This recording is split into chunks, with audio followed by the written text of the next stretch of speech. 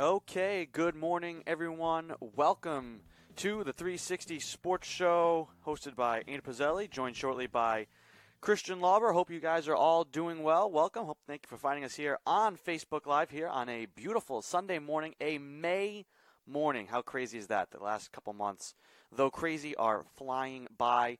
And we have a loaded show for you here today. A lot to get to. We had a return of our top fives this week. So our top 5 90s kids snacks will be at the end of the show. So if you're listening to us live and want to throw your top 5 90s kids snacks into the comment section, you can certainly go ahead and do that. If you're listening to this as a podcast, you can go and check out our top 5 on Instagram. We'll have that up later today. And if you agree, want to comment on our top 5, you can certainly do so there and email the show anytime with any questions, comments, concerns. And we will jump right on into our sports news of the day. And Christian, how about you lead us off? What do you want to lead with here today on this edition of the show? Well, I think because it came out a few hours ago, maybe not even, I think we just start with Dalton, because I think there was a bunch of rumors that the Patriots were interested. He might sign here, he might not. I never thought it was high on their list just based on the fact that they had Hoyer already, and it would have been a weird dynamic there. But he is not coming here, so he's going to Dallas. So I think we just start there. I mean, my initial thoughts, it is what it is. I think the Patriots are telling you that they have their 2 quarterbacks. They might sign a third like Cody Kessler, someone like that, but this is what they're going forward with. Hoyer, Stidham, they're going to let those 2 compete in camp. My guess is Hoyer starts at least a first few games, and then maybe Stidham is into the keys. But this is what we're going to be watching for the next year, at least, is these 2 guys. And I think, all the rumors, Dalton, Newton, everybody's out there. You can get them on a cheap contract. That didn't come to fruition, and I think the Patriots are telling you this is their plan.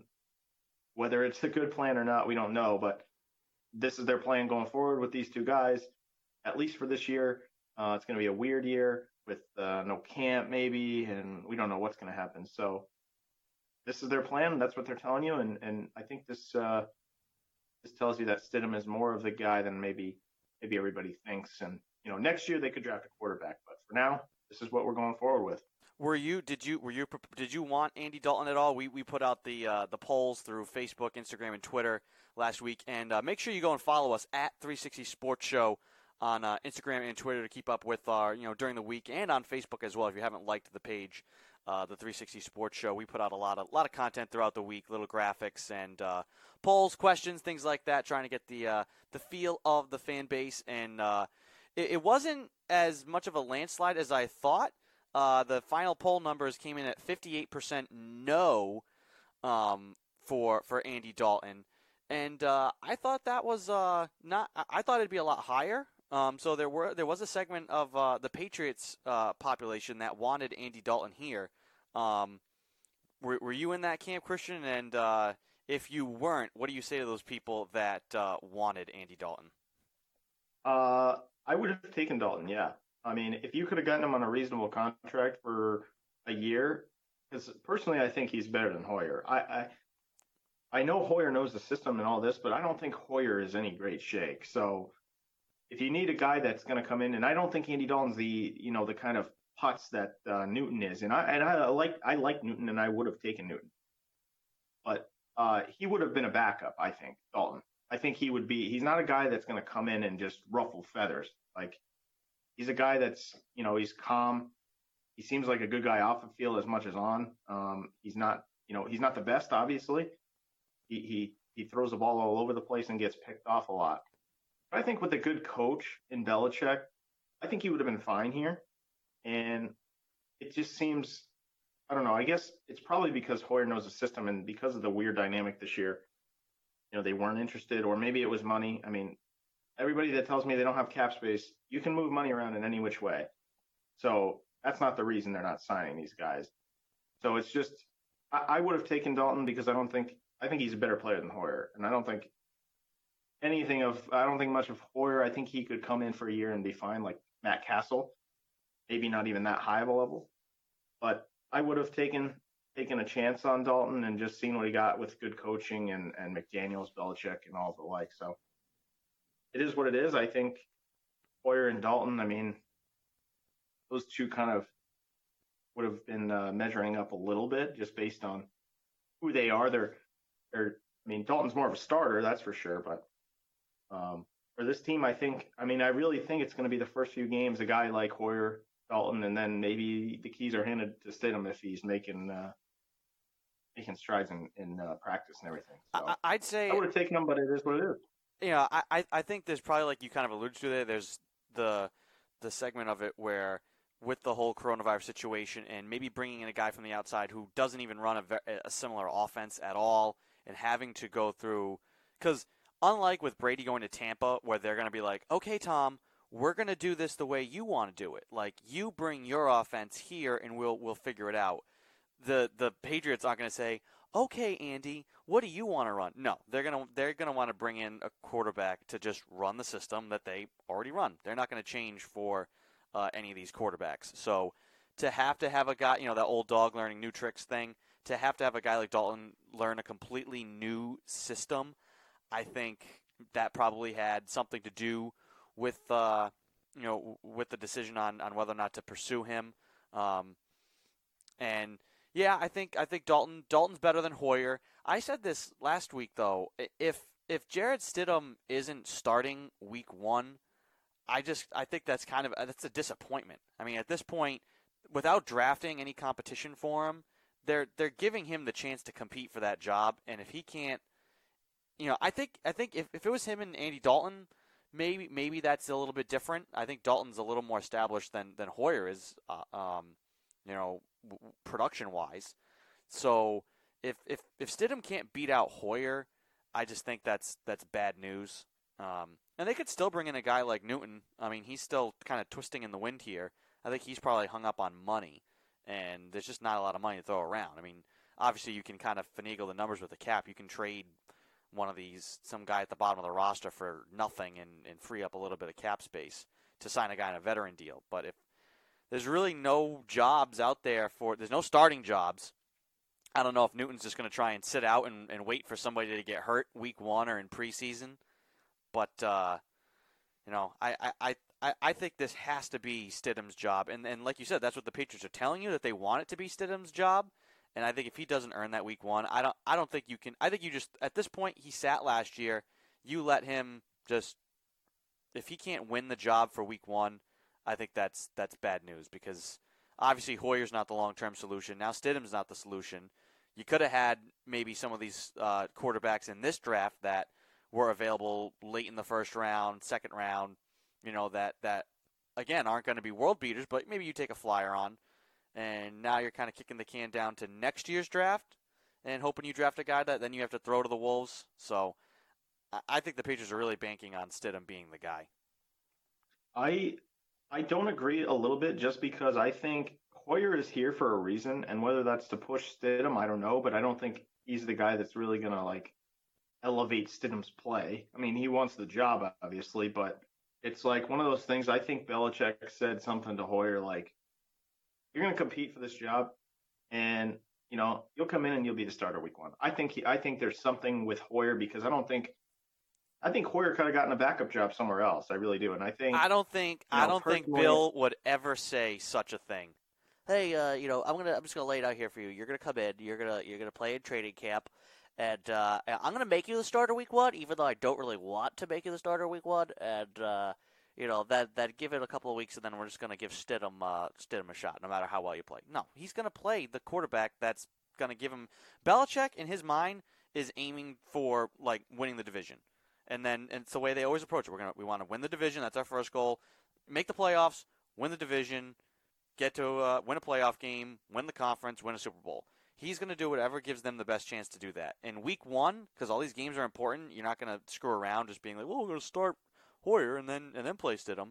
If Hoyer's the quarterback, that's the better quarterback, he'll play. If Stidham's the better guy, he'll play. Bill's not going to just play around with who's playing the quarterback. If it's not Stidham week 1, that tells you that the only way he'll play that year is if Hoyer plays absolutely putrid. which he will. So I mean, so then why I not just just think play Stidham to start? maybe he's not ready to start. I don't know. Then that's an issue. That's what I'm trying to say. I don't agree with the notion that it's like if Stidham doesn't win the job week 1, it's year 2, and he didn't play. He played maybe a snap. So the everybody in like the Globe and all these places are hyping him up when he hasn't played a snap. So we don't know what he is. What's the difference going to be So between there's week no 1 training and camp. week 4? What difference would there be between week 1 and, say, week 4? If Hoyer comes out and he plays awful the first 4 games, you're like, well, time to turn to Stidham. And There's your difference. Hoyer sucks.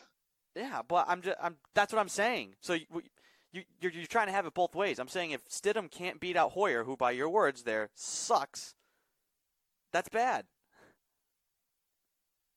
I don't agree. I don't think you give up on a guy that's in year 2 of his contract because he got beat out in camp. So Hoyer comes in and plays.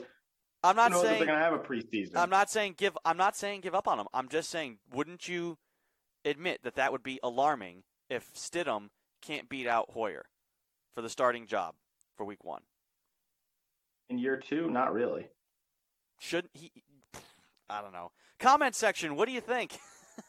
Those of you listening live, if you're listening to this as a podcast, you could send in your thoughts to the 360 Sports Show at gmail.com if you want to comment on anything that we said on the show you're listening to, or give us stuff to talk about for next week. We always get to our emails and questions. Looking in there now, Colin says, I think Dalton is better than Hoyer too, but the only real reason that I'd want him here would be for QB competition in camp so that Studham can prove he can't outbattle a former starter and someone familiar with the system. So, yeah, so Colin kind of thinks what I think is that Hoyer's here for competition and that it's a chance for Stidham to kind of prove himself and knock Hoyer off the peg there. And I just think that if he can't do that, in this year to start week 1, I think that's probably a little concerning. And I think that the only way Stidham's going to get better, I think the year of sitting is good, especially behind Brady. I don't know if a year of sitting behind Brian Hoyer is going to make that much more of a difference. So why not throw Stidham to the Wolves? Hopefully he can earn it, but I'd say he should just be the starter from the get-go and let him learn in the fire after sitting for a year behind Brady. Because, I mean, maybe you're hoping, in your scenario, Christian, that maybe there's less pressure on him if Hoyer stinks up the joint and he can come in and replace him right away. But I think if he can't beat out Hoyer right away, that's troubling. So you've come off of your last week where you said that Stidham wouldn't be. He's not the guy if Hoyer beats him out. Well, I still agree with that. If Stidham can't beat out Hoyer, then I don't think he's the guy. I don't think the team would give up on him for 2020. The team will not give up on him. It's probably going to be one of these wacko years like what most of these teams go through when they have a crappy quarterback situation. There's a week 1 starter. They play for a couple of weeks. The team goes 1-3. They decide to turn to the other guy. He wins like 2 games, then loses 3 in a row. They go back to the other guy, and we go 8-8, 9-7. And whoever was playing well at the end gets the start maybe in a wild card playoff game, and we get our doors blown off. That's not good. So I think if you're optimistic for a Patriots season, you should want Stidham to be the starting quarterback because that means that he's beaten out Brian Hoyer and that he's ready to be a starting quarterback. If he can't be the week 1 starter, will they give up on him on the year and never go back to him? No. But I think they definitely will invest in the quarterback position next year and draft a guy that will be better than Stidham and Hoyer. So I think they're going to do that anyway because next year is stacked with quarterbacks. But I mean, so then why not play Stidham and see what you have then? If you're already admitting that you're going to draft another quarterback next year to replace them, why not see what you have in Stidham? I mean, look, I want Stidham to be the starter. I just don't know if he's going to be in with this weird situation that we're in where who knows who's going to be working out anytime soon. I think Hoyer is probably going to be the week 1 starter. Yeah, well, hopefully, usually we can always say, we'll see, Christian. Let's just see. They got to play the games. We'll see. Hopefully we get games. And we're going to get into that later in the show. We're going to be discussing kind of the return of sports. Just kind of sticking with some NFL news now because, frankly, the NFL is the only thing that, for the most part, is pumping out news. We'll retire the Hoyer versus Stidham talk for now until there's any more developments. We already talked about Andy Dalton. What do you think, Christian, is going on with Cam Newton? I mean, he's kind of just sitting out there. Is he just going to wait for somebody to get hurt? Could he get snatched up by somebody on a backup deal? Is he holding out for money? What do you think is going on with Cam Newton? He's probably holding out for a starting job and money. So he's not going to be anywhere if he's holding out for that. He's got to probably accept a little bit less money and be a backup somewhere for a year. Maybe someone gets hurt and he gets plugged in. But, I mean, you can see all these teams fill their spots before Cam Newton. So, I mean, Newton's not a guy that you're, like, vying for if you're pretty much anybody right now. A lot of teams drafted quarterbacks and signed guys already. Like the Saints signing Winston to a backup deal. Like all these guys are going off the board and he's just sitting there. So I think it's probably some combination of the two where he wants to be the starter. If you bring him in, you're probably giving him a starting job. I don't know if he would accept a backup. But I think he needs to probably look to take a little less money, and he's probably going to have to sit somewhere for a year at least and see, you know, if one of these guys can't play, then maybe he gets plugged in. But I don't think he's going to be anywhere if he keeps trying to. I mean, there's a reason he doesn't have a job yet. So it's probably on. I don't want to say it's probably on his end, but all these teams are filling holes, and he's still sitting there. So yeah, it has to be because he's got the talent. He's got upside. You know, this is a guy who was an MVP just a couple of years ago. So if it's going to be cheap money, there's teams that will take a flyer on him. So I think he probably doesn't want to be a backup. There's no starting jobs. And actually, this here, little bit of breaking news. This is per Bleacher Report. Cam Newton won't sign as backup. Would wait for starter to get injured. And the lead is Cam Newton remains a free agent, but the veteran quarterback doesn't intend to sign with the team as a backup, according to Joe Person of The Athletic. If needed, the 30-year-old can wait until an injury to a starter requires the team to look for a high-level replacement. So that's what's going on with Cam Newton. He's just going to wait, and that's always a dangerous game. I mean, because it's not always a given, unless Aaron Rodgers decides to get hurt up again in Green Bay. But then again, they do have Jordan Love to plug in up there. Wouldn't it be crazy? What if Tom gets hurt down in Tampa and they go out and sign Cam Newton? Wouldn't that be insane? That's the thing too about like the Buccaneers. You're banking a lot on a 43-year-old quarterback, and I think we talked about this a couple of weeks ago from a Patriots perspective.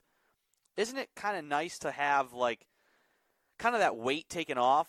Like in we felt it in years past with a Brady and Belichick pairing. You could be 10-1. As they were this past season, and you feel terrible about the team because you can tell, like, oh, this team's not going to win a Super Bowl. And it's like you see what's coming. Or, oh, man, this team's going to get to an AFC Championship game and lose, you know. Oh, no. Or, like, God, if Brady gets hurt, it's over. It's done. This team's not winning a Super Bowl this year, the New England Patriots, so there's no real pressure. You can kind of just enjoy the games as games. You know, you have that underdog mentality. You don't have Gronk either, another guy who it's like the whole team kind of would revolve around if he's healthy and on your team. So the Buccaneers are kind of rolling the dice on a guy that's 43 years old. Granted, has never gotten hurt before. Well, he's gotten hurt once, but by and large, he does not miss games because of injury unless it's something severe. And even then, he's played through some crazy things. And Gronk, who could just take one wrong hit and is going to have back surgery again. So they're kind of in like a precarious situation, and I gotta, do you even know, Christian, off the top of your head, who do you think is the Tampa Bay Buccaneers backup? I have no effing clue who that is. Yeah, no idea. I would say Newton would be an interesting one in any position that someone got hurt. But the fact that he's waiting for that is just kind of odd. Huh. I mean, I guarantee you could sit somewhere and just wait. But let's see here. I'm pretty sure. Let's see. Roster. I saw two names that popped. Google likes to pop up like the rosters at the top. And I'm like, I don't know if that's right. Blaine Gabbert. Okay, it Blaine is. Gabbert. It is. That's what I saw, and I was like, no way. I have to double I have to double check this. Yeah, Tom Brady, Blaine Gabbert, and Ryan Griffin. Yuck. I'd say, I mean, maybe Gabbert, I don't know. Maybe they feel like he could step in. Obviously, if Tom goes down, their season's pretty much over.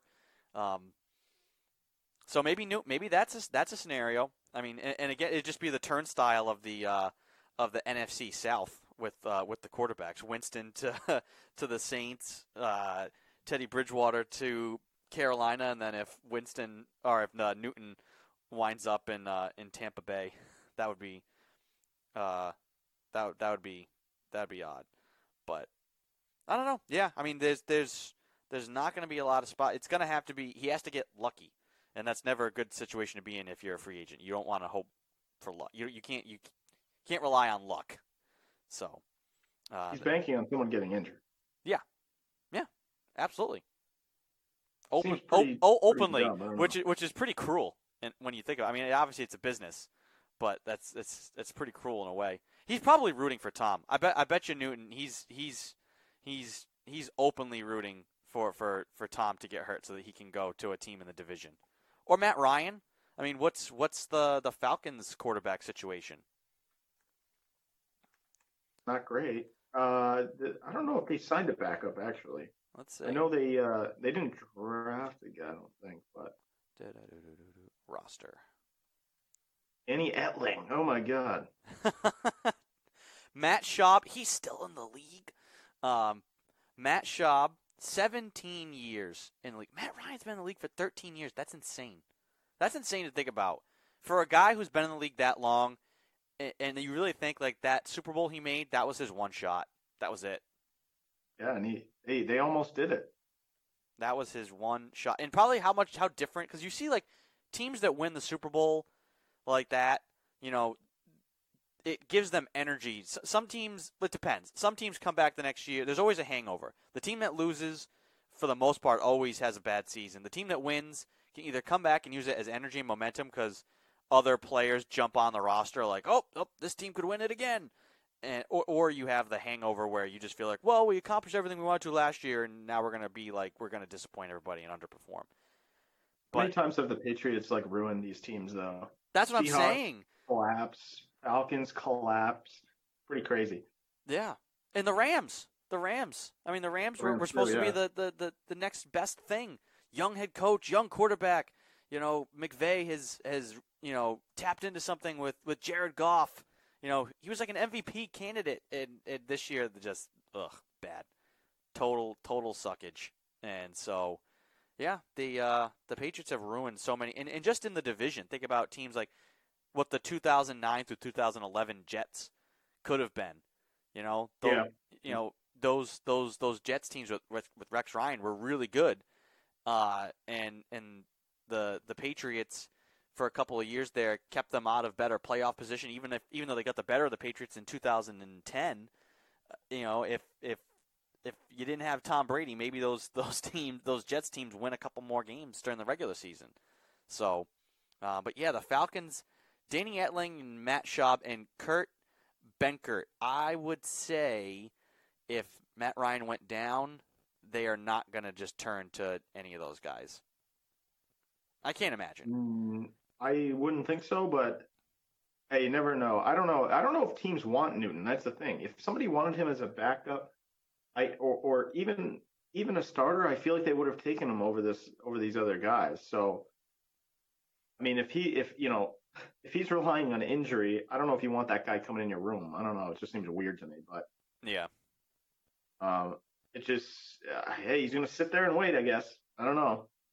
So that is going on with Cam Newton. I wanted to get to another quick Patriots thing. Came out this week.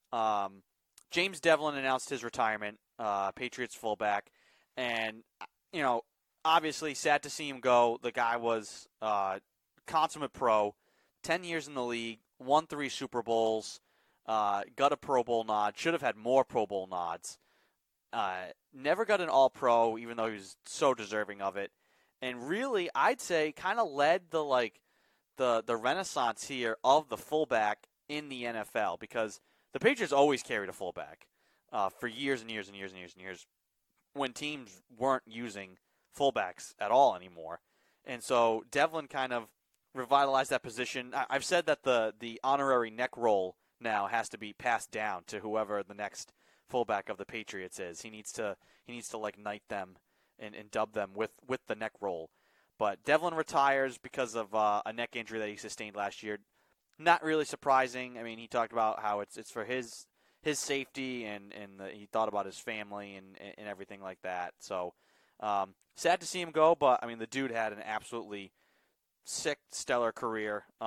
If you want to see a play that just kind of encapsulates James Devlin, there was a touchdown run a couple of years ago he had against the Houston Texans where he gets stood up at the 1-yard line on a fullback dive and probably carried 8 people into the end zone. People just kept bouncing off of him. The typical, like, keep your feet moving, and just kept moving to the side for like 10 yards and eventually fell into the end zone. And that kind of encapsulates James Devlin. And Belichick wrote a whole long glowing letter about James Devlin, how he wished he could basically, like, clone Devlin and just have more guys like that.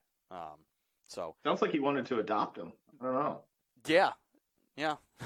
Basically. Hey, Steve, Brian, meet your new brother James. Yeah. No, he was a good Patriot. He was a consummate pro.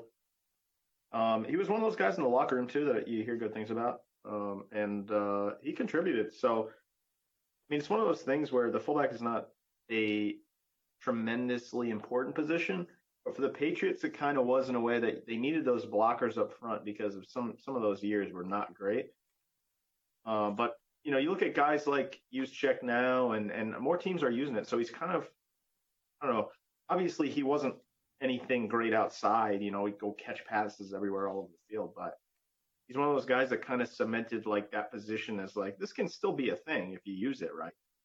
And you just look at like guys like Juszczyk now in San Francisco, and you think, well, I mean, Devlin kind of paved the way in terms of like, okay, look at the Patriots. We can hold a fullback, as opposed to other teams saying, we don't need this, so let's hold somebody else. But I mean, he was important for a couple of years there in terms of what he did up front, or even those short yardage situations. You saw the difference he made for Sony Michel. I mean, look at what Michel did in his rookie year with James Devlin leading the way, who just absorbed people on blocks. And what he did this year with Landon Roberts, a linebacker as fullback, who evidently wasn't too bad, but evidently like afterwards I don't know where he went. Did he go to Miami or Detroit? He went to Miami. He went to a Patriot light location and said like, yeah, he wasn't too happy about that. I mean, he did the job as they always do, but he was not thrilled at playing multiple positions. But you would have never known it last year by the way he carried himself. But yeah, tough to see Devlin go. And like you said, a lot of teams weren't using the fullback anymore. But I think a lot of teams saw what like the Patriots did in 2018, where they just kind of used this smash mouth, old school I formation running attack and just ran down the throats of all of these smaller, faster defenses. And the Cowboys had started that a couple of years ago too, having these big road grading offensive lines. So it's like everything. There's ebbs and flows. So the running game is coming back the last couple of years to kind of combat how small and how fast defenses had gotten to combat the passing game. So heard some talk that Devlin interested in becoming a strength coach for the Patriots. I think they would take him in a heartbeat. Yeah, I agree with that. Yeah, I mean, I think, I don't know, it's just one of those situations where position isn't, it's not like they're losing Devlin, oh no, everything's done. But that would be Tom Brady. But he'll be fine either way, and I think, you can find guys no matter where you go. So it'll be interesting, but I think, they're hurting more in other places than fullback. Now, one thing that's interesting about this, and I mentioned it, how Bill wrote, he put out like a statement in a letter on Devlin. He also did the same for Brady when Brady left. What I really find interesting is that when Gronk retired, the Patriots did nothing. There was no retire, and that's why Scott Zolak for 985 The Sports Hub constantly said he thought Gronkowski was coming back because he's like, where's the news conference? Where's the retirement ceremony? None of that. Like they love doing that stuff. They've done that with everybody. Teddy Bruschi got one. Ninkovich got one. Troy Brown, Kevin Falk, all these guys. The day they announced their retirement, it's like the next day. They're there with Kraft and Belichick, and they hold a little press conference and talk about what it meant to be a Patriot and blah blah blah blah blah blah blah. None of that ever happened with Gronk, and I think maybe Bill knew that Gronk was full of it, that he was going to come back, and they weren't going to do that, and maybe he knew that Gronk was not only going to come back, but probably come back and weasel his way out of town or want to weasel his way out of town. Do you read anything into now the fact that the Patriots never did anything like that for Gronk?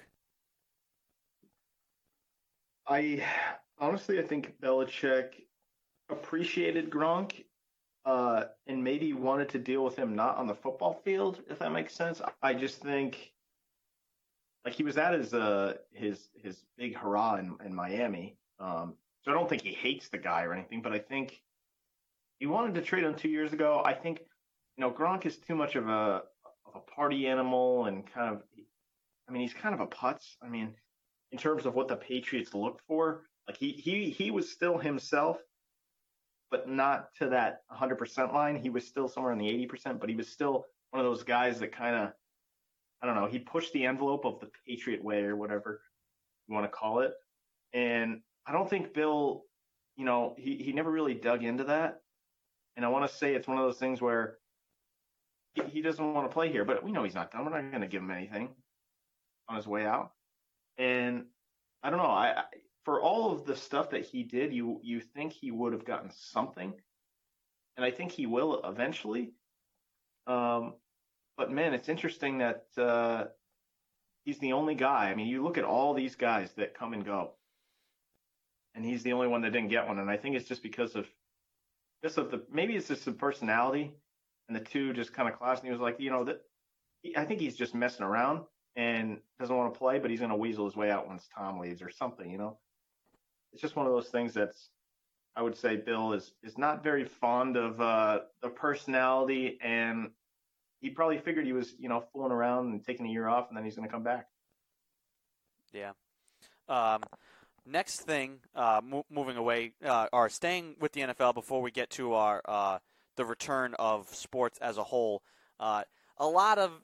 We're doing the top fives every week, and just a reminder that we're going to reveal our top 5 90s kid snacks at the end of the show. If you're listening live, you'll be able to see those on the screen, and you can send your top 5 90s kid snacks to us right now at the 360 Sports Show at gmail.com. And if you're listening to this as a podcast, you can go and check out our top 5 on Instagram, Twitter, or Facebook, where we'll post the graphic afterwards, and you can comment there with your thoughts on our top 5 90s kid snacks. But the way we're doing those to kind of add content and have some fun throughout everything, every outlet is doing such things, little games, would you rathers, top 5 this, top 5 that, and scenarios. And a cool one that I saw, and an interesting one maybe we'd want to debate here for a minute, was about Hail Mary.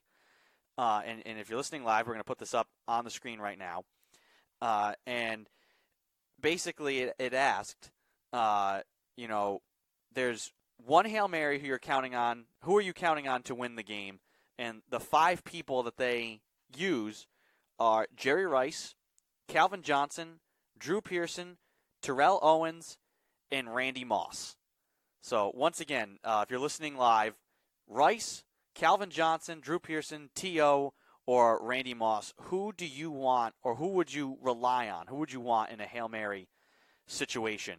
So, Christian, if you want to take a stab at that one first, and we'll see what the comment section comes up here on this one. Man, that's a tough one. I think let me see. I would say probably Randy Moss. I think, I don't know, maybe I'm a little biased because I watched him play here for a bit, but Moss or Calvin Johnson, just because of the size, and obviously Rice was awesome too, but I would go Moss just because I actually watch. Calvin Johnson I watched a bit, but Moss was one of those guys that, man, three people on him and you throw it up to him, he's gonna go get the ball, and he was just awesome at that. So if I'm throwing like an Aaron Rodgers type Hail Mary down the field, I think I'm going Moss to go up and get that thing. I would go Johnson a close second just because he was an absolute beast. But Megatron. I lean Moss, man. Yeah, Megatron nicknames. Yeah, I would go Moss, I think. Yeah, I kind of like work backwards. So Drew Pearson, I've seen tape of. I never watched him live. I don't know as much. I can't speak as as informed about him. T.O. I don't know. Jerry Rice, probably the greatest receiver of all time, but I think of him as more of a guy that kept himself in great physical shape and was a precise route runner, had great hands. Then again, the stickum would probably help catching a Hail Mary. True, yeah. So, but I don't think of him as a guy that's like going to go up in a pile and make a catch. Are all these guys capable? Absolutely. But we're kind of trying to rank the best of the best here. If you could, like, hey, let's go 5 wide and have all 5 of these guys. That would be great. But I'd probably go Pearson, Rice, and then the last 3 are kind of more of the physical freaks, and I'd probably go T.O., and then it's really close between Calvin Johnson and Randy Moss. And the comment section is leaning towards Calvin. Michael says Calvin all day. Colin says Calvin Johnson equals most height and highest official combine vertical. So that Calvin Johnson has the numbers edge. I just saw so much more of Randy Moss doing absolutely. I mean, he was the freak. He's a monster.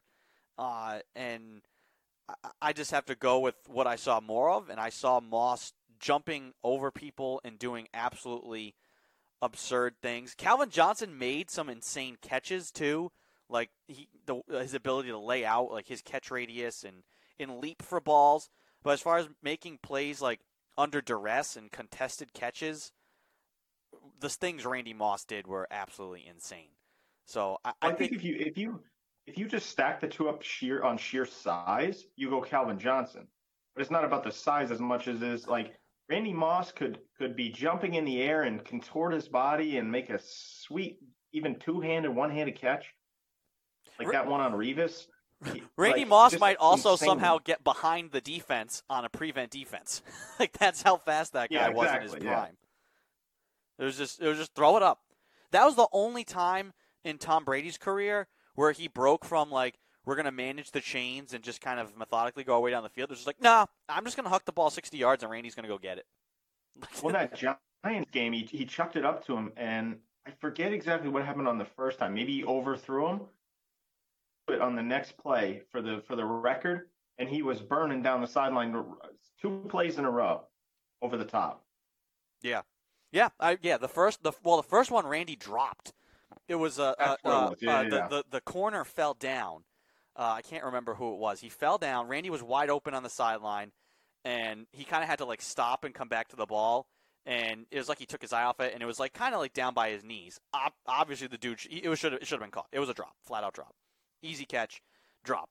And but it was like 60 yards down the field. And you could tell. I remember they cut to Moss like up close, and he was like he was like winded, and he was kind of like jogging back to the huddle.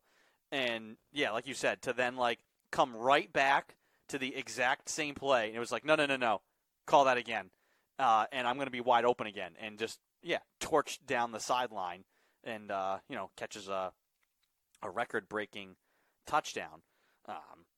The dude was insane. And so I think I got to lean Moss. Colin's trying to, like, not come off like he's a hater. He's like, Moss is my favorite player on the list, for the record. If we were going to do, like, most likable on this, like, who's your favorite player out of this? T.O. is dead last. Yeah, I loved T.O. for years when he was on the Eagles, so I'll be honest. He was fun to watch with McNabb those years. Yeah, his Niners and Eagles years are okay. When he was on the Cowboys, he was an absolute dink. Yeah, oh yeah. I mean, to be fair, the position is just full of them, so it's just like par for the course. You kind of just right, exactly. If you have a stud wide receiver, most likely they're kind of a diva, which is fine if they're good, you know. Yeah. So that was a fun little game that I saw. And if you're the listeners out there and you have any of these scenarios for us and you want to send them our way, please feel free. You can either if you're listening live, you can send them into the comments section, or if you're listening as a podcast and want to send us questions, comments, or little games like this to play, these are great. These are always great conversation starters and debate starters. And you can email them to the show at the360sportshow @gmail.com. So that was a little fun Hail Mary game. And so we'll move along to our last big topic before we get into our top 5. Let me jump in and cut you off real quick. Go for it. I got a quick one for you.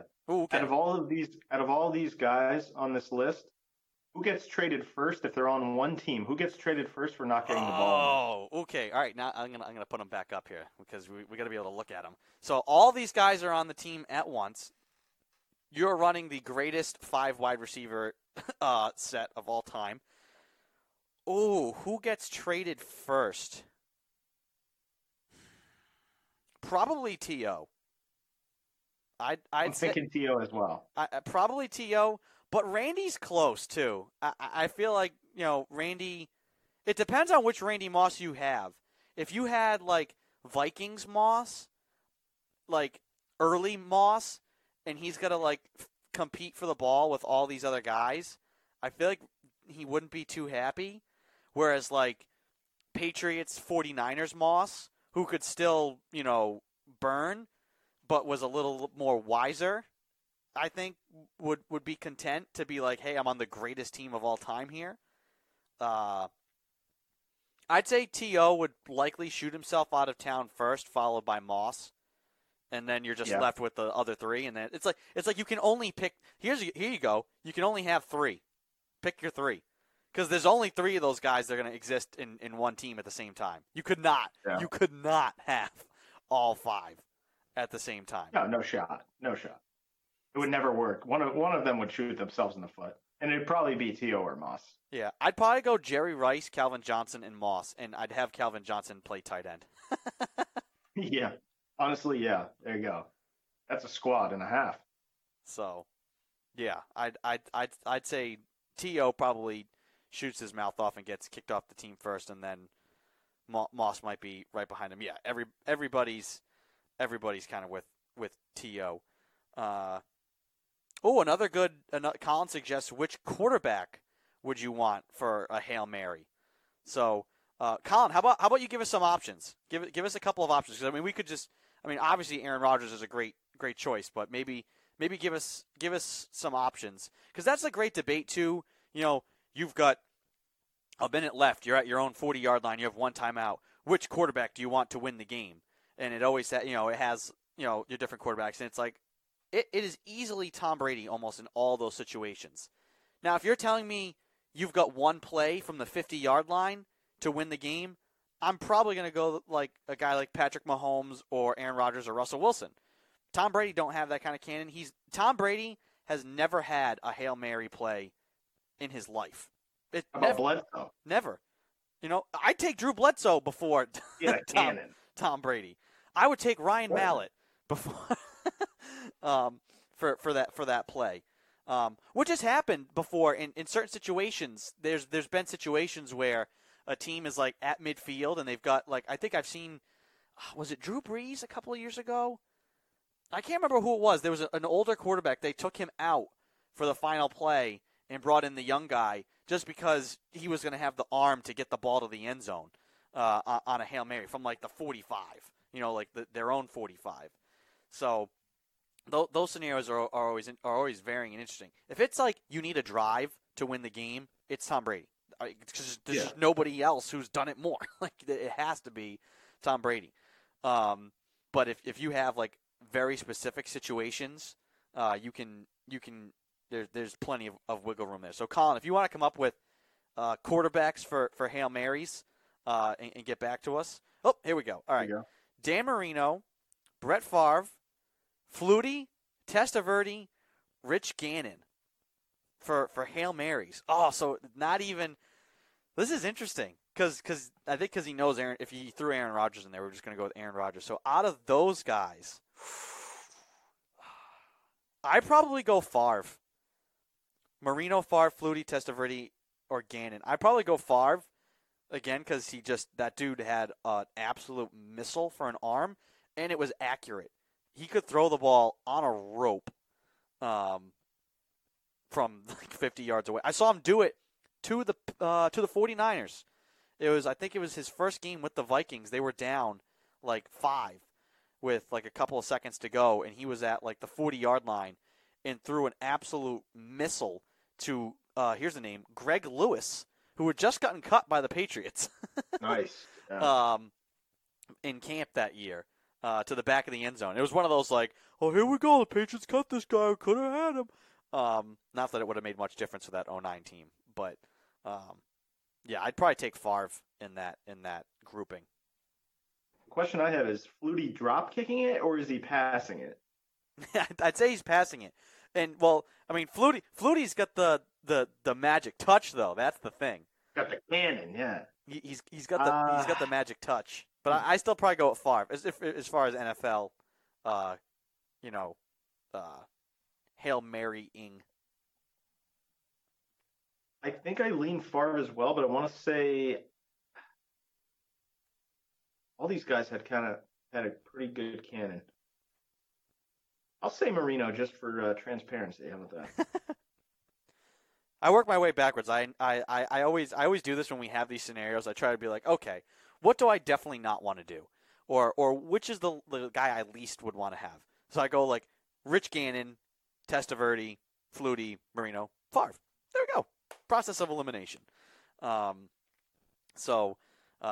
Any of those games like that, this is the type of this is what it's come to, folks.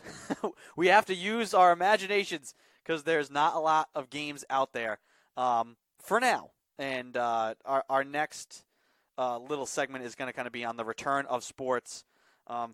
Basically, all we have is speculation at this point because it's still going to be an element of time. A lot of these leagues, they don't want to make a decision yet and say one way or another because it's too soon to tell. Obviously, we are inching closer. A return wouldn't be sometime till July or August, I'd say, at the earliest from everything we've heard.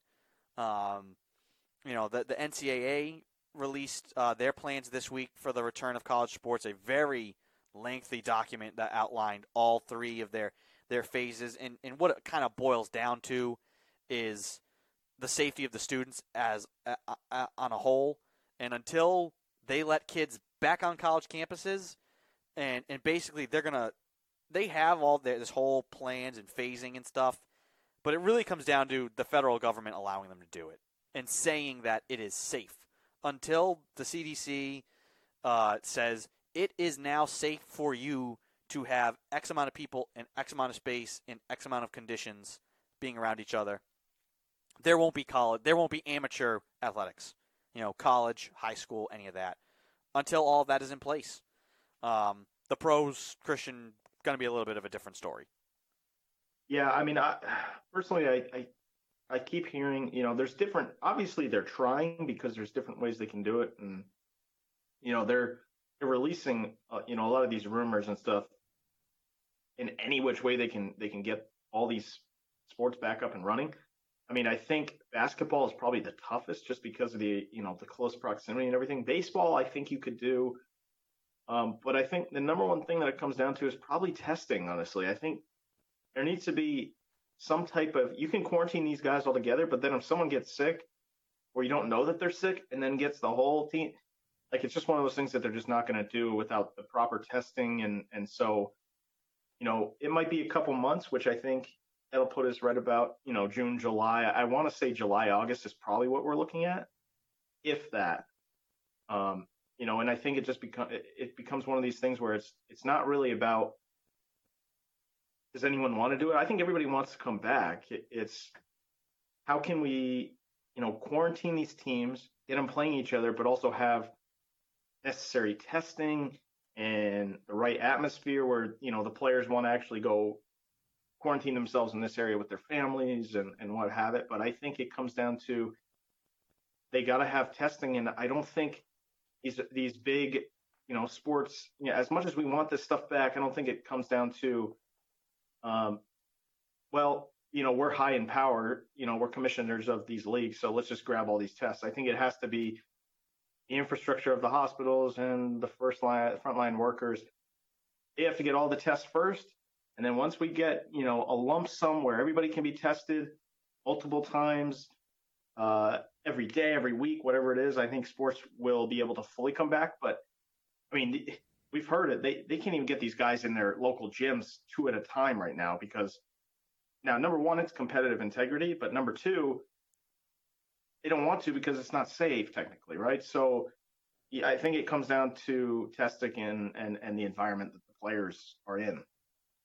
Yeah, and everybody has to be on the same page. So if they want to have one site create the bubble, so to speak, that'll be a little bit easier. But they've all, like, as the NBA and the NHL have both floated the idea of maybe having multiple sites. And in that case, you run into the problem where, well, how does, say, people in someplace that's completely locked down where they're not allowing any travel, how do you get those people to, say, a Boston or a Miami or a Vegas? And really the bubble is the only way you can do it, because you can't return to normalcy even if you quarantine these guys and they all were on buses and private planes. You can't be flying in. Some cities have lockdown orders, some don't. Some have travel bans, others don't. And you just take too much risk with exposure. And I just think they really want to wait as long as they can because they don't want to start something. And I've had this debate too, even the bubble scenario. And an article on ESPN kind of broke down how the NBA would do a quote-unquote bubble and the potential sites. Number one, like you said, Christian, testing is paramount. That's what has to happen. These guys have to be tested regularly, and not just the players, but any support staff, any people that are anybody that's essential for this to happen. That means TV people, network people, referees. But even say, like, are these guys all staying in a hotel? Are the people working at hotel being sequestered as well? Like, are you keeping on, quarantined hotel staff, kitchen staff? What happens if, like, the guy who just unloads boxes from a supply truck because they need food tests positive for coronavirus? Do you have to shut down the whole thing now for a week while you wait and test everybody again and make sure everything's okay? It's so precarious because you can't, there's no, unless you build a biodome and you lock everybody inside and you're actually just growing your own food in there, there's no way to not have some little chink in the armor where something could get in. So it'd be very precarious. I think they're trying their best. I mean, it's an unprecedented situation, and they don't want to have to cancel the games, but they also have to get the players on board, and that's kind of the line they're towing with. If the players want to feel safe and their families want to feel safe, and they don't want to totally piss off all the player unions, so and players associations. So I think everybody's just kind of like hoping they can just wait it out, and things wouldn't have to be as strict.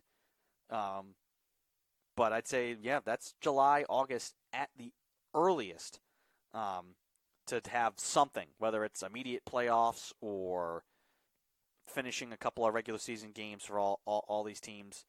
But it's going to take a lot because you don't think about it, but a lot goes into making a game happen. Now, if they want to go simple, you just have the teams, you have the trainers, you have referees, you have a public address announcer, one. You have probably no replay because you probably would want to cut down on camera angles. Unless if you're trying to have essential personnel, you only need one camera. You just need that side-to-side broadcast camera. If you want to have more cameras, that's more people. That's more potential exposure and more people you got to test. You cut out just 5 camera people, and probably more than that, 'cause you're not going to have 5 camera guys work every single game. That's insane. But maybe if you only need 1 camera, so then you cut out replay. So then you don't need all those replay people sitting at the scores. You take it for granted because it's in a crowd of, thousands of people. But there's like at least 4 or 5 rows of statisticians and replay officials and producers. There's separate producers for each camera and angle and all these people coordinating at once. If you just have 1 camera, honestly, you cut out like 100 people right there. And then again, your broadcast will be pretty stripped down. But hey, I mean, this is like these are the times we're living in. So if you want to make it happen, that's what it's going to have to be. It's not going to be anywhere close to the same product that you're used to. No, and I mean, obviously, there's going to be no fans. So it's just there's so many factors going into this that I think they're trying to work out different roadmaps here. And even after games, between games, if there's one site, you got to get disinfectant in the locker rooms and everything like that. So there's so many factors that it's going to take another couple of months here to really map out a plan. I think ultimately something will be back, whether that's, MLB or even NFL starts a little bit later, but they start in late September. I know the NBA has said they can wait as long as, they really want to, because they'll push next season back a little bit.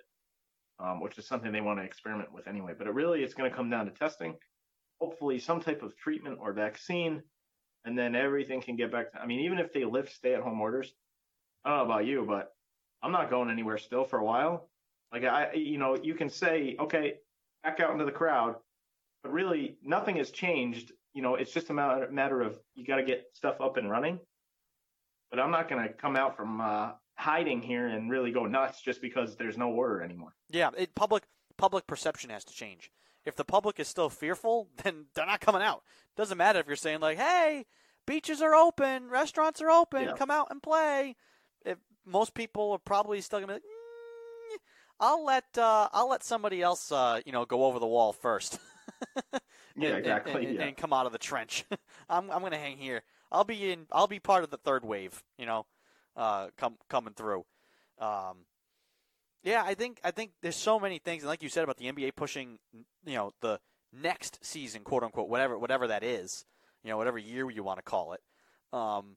What's interesting is the scenarios where, like, with injured guys coming back, if you remember back in, when the season was still happening, Kemba Walker was like 1 game in, 1 game out, like his knee was bothering him.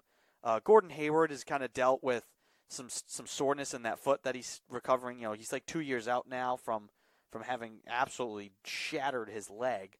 How this rest is going to affect some of those guys. But then you think about teams like the Nets, who are in the playoff hunt. Kyrie Irving and Kevin Durant, if you're playing in August, are going to be fully healthy. If you're pushed back that far, do you play? Boogie Cousins would be healthy for the Lakers. Does he play? Now, they announced that they pushed back the draft lottery and the combine, but say you have a draft in July or August. Now, is that guy, like, are those guys allowed to be on your roster that year? Like, if you have cap room and you have, like, the number 1 overall pick, can you draft a guy and then, like, will he be eligible to play for that year? You could have crazy scenarios where a team like the Lakers or the Clippers, who only have, plus how do you decide draft order? That's the other thing. If you do the draft before you even finish the season, how do you decide, what if we just mortgage our future and, like, trade up and get this guy because he's eligible this year and, like, he could help us in the playoffs? Like, it totally changes, like, the situations. And how do you say a guy who's drafted is allowed to play right away? That's his rookie year. But you also have other guys who are in their rookie years. Could guys be eligible for rookie years, like 2 years in a row? What if guys this year who didn't get to finish the season, like Zion, like Ja Morant, do they get next year as a rookie year too? Can you have guys that have 2 years of rookie of the year eligibility, essentially? Ben Simmons is really wishing he stayed in college because he could have had multiple years of rookie seasons. But I don't know. All that is kind of like interesting little scenarios.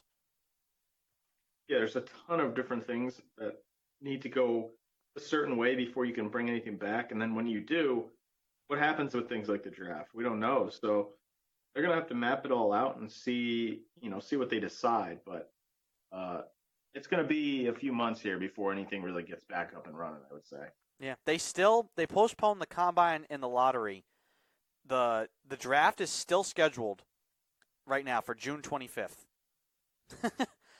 I don't. How are they gonna? Let's see. This is from Woj, who is the absolute authority on all NBA things. NBA postponing NBA draft lottery. Expects draft to be next. But are they just going to postpone it? I mean, they should just come out and say that this is going to happen once we get a season in, if we get a season in. If the season's canceled, then we'll do it. If not, it'll happen afterwards. Because doing it before is just so strange. Because you have teams still in season making these decisions. I don't know. Little oddities, but as we get more news about the return of sports and if you're listening or if you're listening as a podcast and want to give your thoughts on this, you can email the show, the 360sportshow at gmail.com. We get to all your questions each week on the show, or hit us up through Instagram or Twitter at 360sportshow. What do you want to see the return of sports to be out there? Do you only want to have sports back when you can have crazed fans and the whole thing, or will you be willing to have single camera action, no crowds? It feels like you're just watching, 2K Blacktop. Is that will you take it in any way you can get it? So let us know in the comment section, or if you're listening as a podcast, send us your thoughts on that to the show through the 360sportshow at gmail.com. Moving on to our final item of the day. As always, we've been doing top fives to kind of add some content, and we initially were doing a random wheel to decide that week's top five. There was some outrage that maybe the fix was in, so we have turned to democracy, the democratic process, and we let you vote on the top five category each week. So usually on Monday, so starting tomorrow, we'll put out a poll on our various social media platforms, and you can vote for whichever top five you want to see for that week. And what won out this week was top 5 90s kid snacks. And there was a couple of interpretations to this, Christian. I decided to interpret it as the snacks I ate because I am a 90s kid. These were like the things I imagined myself having at like the 4th grade lunch table. That's how I viewed it. If you weren't a kid in the 90s, these could, which we had some people submit who weren't. These were the snacks that they ate in the 90s, or that were 90s, snacks that came out in the 90s. And for us, those we try to take ownership of them. But I guess really they are for all. So to get to the ones that people already submitted, Dawn said Dunkaroos, Lunchables, Gushers, Teenage Mutant Ninja Turtle ice cream pop, and pizza rolls. Michael went with Oreos with peanut butter on it, Dunkaroos, chocolate frosting, obviously, 3 Doritos, Bagel Bites, and any ice cream with gumball eyes off the ice cream truck in the summer. Yeah, the ice cream truck thing, that's they still exist in some places. I don't think you'll have ice cream trucks this summer, though. That probably doesn't. I don't know if you can socially distance. Maybe if you have like a staff, you can hand over ice cream from a truck, but I can't imagine that's going to happen. Interesting thing about ice cream trucks, I learned, I think in Rhode Island there's a weird thing, they can't come to a complete stop. They have to, the only way they stop, that's why they go to the ends of roads and then stop, because they technically have to make a turn and something like that. An ice cream truck can't just stop in front of a house. I don't know what the exact wording is of the rule of the law. There's something strange there. Rhode Island, classic. Collins, top 5: Go-Gurt, 3D Doritos, Capri Sun, Dinosaur Egg, and Treasure Hunt oatmeal. And Surge, he says, I never had Gushers until adulthood. Otherwise, they'd totally be on this list. So Collins Colin interpreted it as not just snacks that are from the 90s that you like. It was the ones that he had when he was a kid, which is the same way I did it. And I think we had one more. Mary wrote in with Sunny D, Gushers, Fruit by the Foot, Pizza Rolls, and Yoo-Hoo. So thank you for everybody who submitted their top 5 90s kid snacks. We're going to now put ours up on the screen. If you're watching live, you'll be able to see them. If you're listening to this as a podcast, all the graphics that we use and produce go on our social media afterwards, so you can see them on Instagram, Facebook, and on Twitter. And you can go and give us your thoughts there if you're listening as a podcast. We've been going live every Sunday at 11 a.m. on Facebook Live. Just figured having to be socially distant, me and Christian are obviously in 2 separate places, but we can patch in the audio, and we might as well just do a show live to give it to you. And that way people can kind of engage during the show, and then we still put it out as a podcast on SoundCloud afterwards. So make sure you go and like and subscribe there or on any of your favorite podcast apps. Just look for the 360 Sports Show, and you'll have us. So without further ado, we're going to put up our top 5 90s kid snacks on the screen. And Christian, I will let you take it away and go first with your top 5 90s kid snacks. Well, I'll start with Dunkaroos. That's easily number 1. I would put that for all 5 spots. So the way I interpreted was a little bit of both, because I put all 90 snacks, but I also ate all these. So, I mean, either way. But Dunkaroos, I want to see the graphic, Surge was another one, which was something that I did not get very often because of the amount of crazed caffeine and sugar in it. And as a kid, you can imagine that if you have Surge, you're probably going to be bouncing off the walls. So I don't think, my parents wanted that too much. But and with Shark Bites, there's a fruit snack theme here that I went with just based on, those were all the good snacks. And Gushers as well. So I ate all of this as a kid, and there were a few that I almost threw in there, like flavored ice pops and things like that, or even the the baseball glove with the ball in it, ice cream from the truck, things like that. But Dunkaroos, easily all 5 spots. Could crush Dunkaroos, and those are actually making a comeback this summer, I think. I will get to try Dunkaroos for the first time ever when I buy them. Yeah, I mean, I'll be honest, I haven't had them in so long that they might not be as good as they were when I was a kid, but would crush those all the time just because they were amazing. Yeah. And obviously Pizza Rolls is not in my top 5, but that's an easy choice as well. Yeah. Some of my honorable mentions, I had Lunchables was an honorable mention, as well as like those little packs of like the breadsticks with like the cheese, those little packs, or the little packs with like crackers and peanut butter. And you peel the top and scoop. Basically, healthy Dunkaroos, because that's what my parents shoved down my throat. Yeah, I didn't know Dunkaroos existed. I've been had. But I still got to enjoy. So I went with my top 5. I went with Ho-Ho's.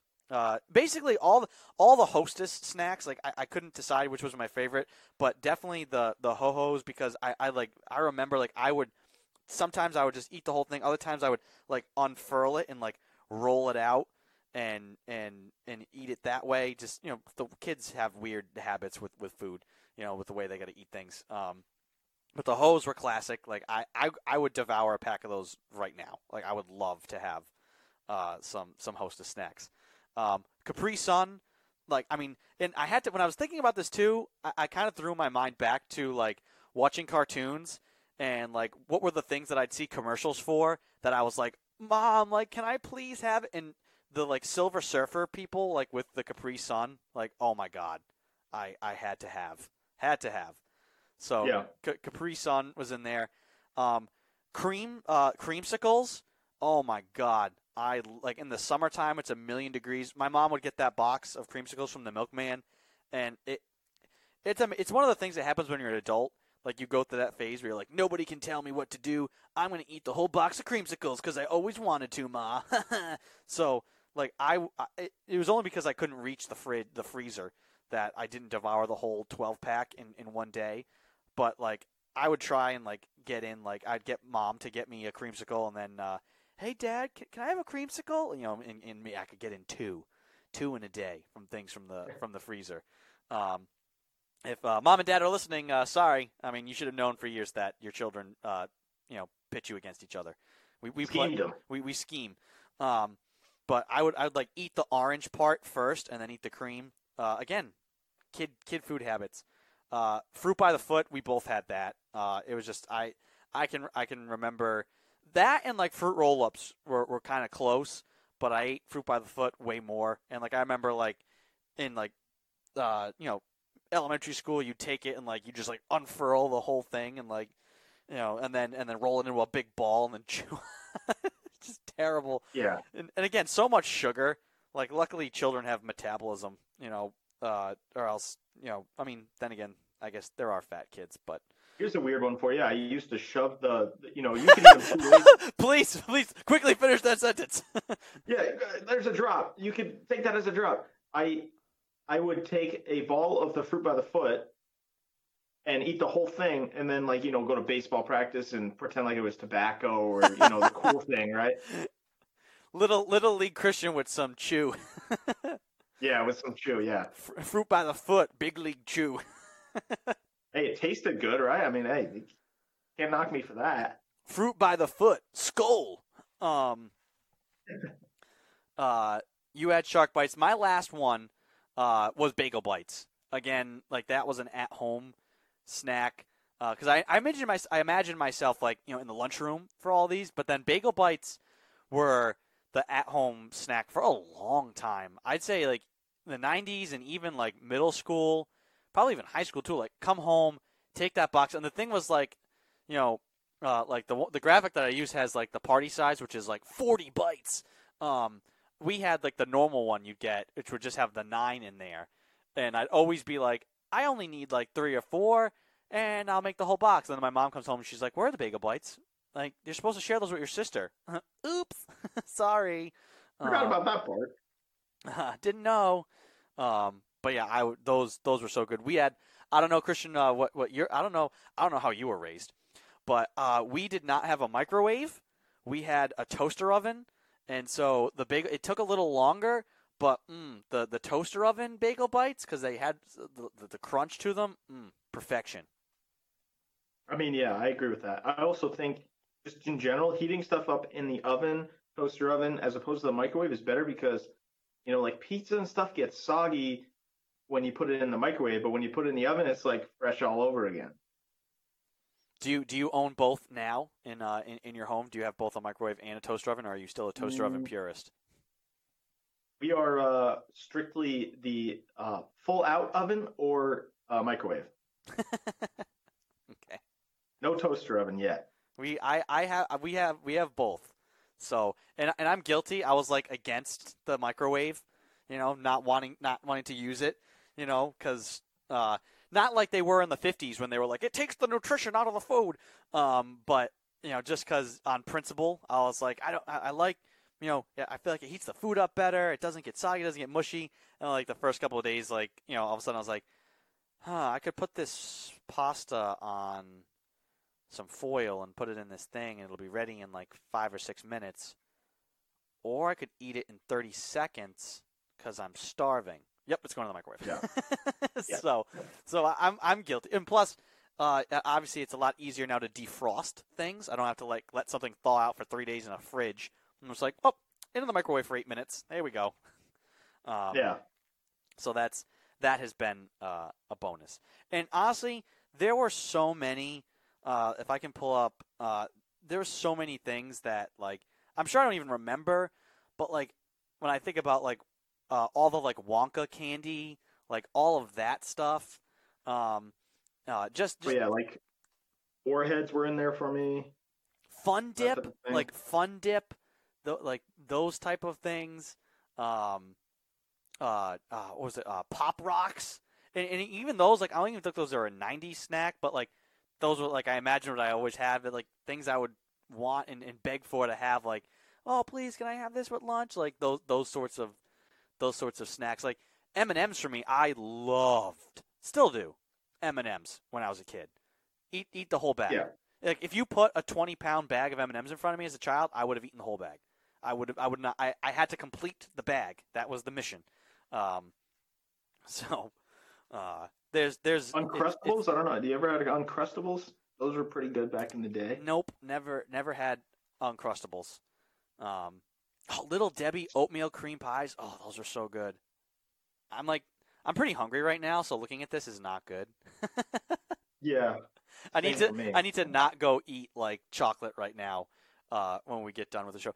Kids Cuisine had a couple of times, and that was very rare. Only because like I begged, and I was like Mommy, like all the cool kids have it. Like she's like, I'm making you fresh home cooked food. Why do you want this microwave dinner? But I'm sure there were nights where it was just like, all right, here, heat it up, eat it, go away. Yeah. I don't want to cook you dinner.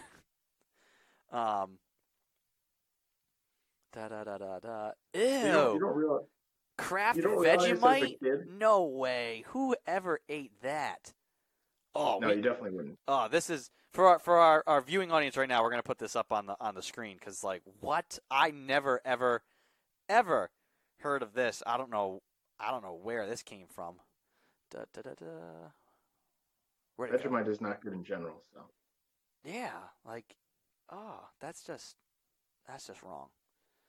Let's see. Can I get this to? I gotta get it to open. We're efforting this for you live, so we will have hiccups. And it's a little black dot. There's way too many snacks though. That's the problem. Vegemite cheesy bite. Where is this? I never remember this. So little fun story. My mom bought Nutella. I was probably in like 5th grade. My mom bought Nutella, and it was on the kitchen counter. And I asked what it was, and she told me that it was just a brand of Vegemite. That it was really gross. It was for adults, that I wouldn't like it. And Yeah, so I never touched it for like weeks or months maybe. And so finally one day, me and my sister were home from school, and my mom was out, and my dad was out. My mom and dad were out, and we were like, let's try this because like we always hear how gross it is. So let's try. And it's like at that age we weren't. I should have just read the label. It says like hazelnut spread, but we took it out. I got a little knife. We spread some of it on a cracker. We ate it, and we're like, what the heck? This is amazing. This is delicious. What? That's a good way to get you to not eat it, though. Yeah.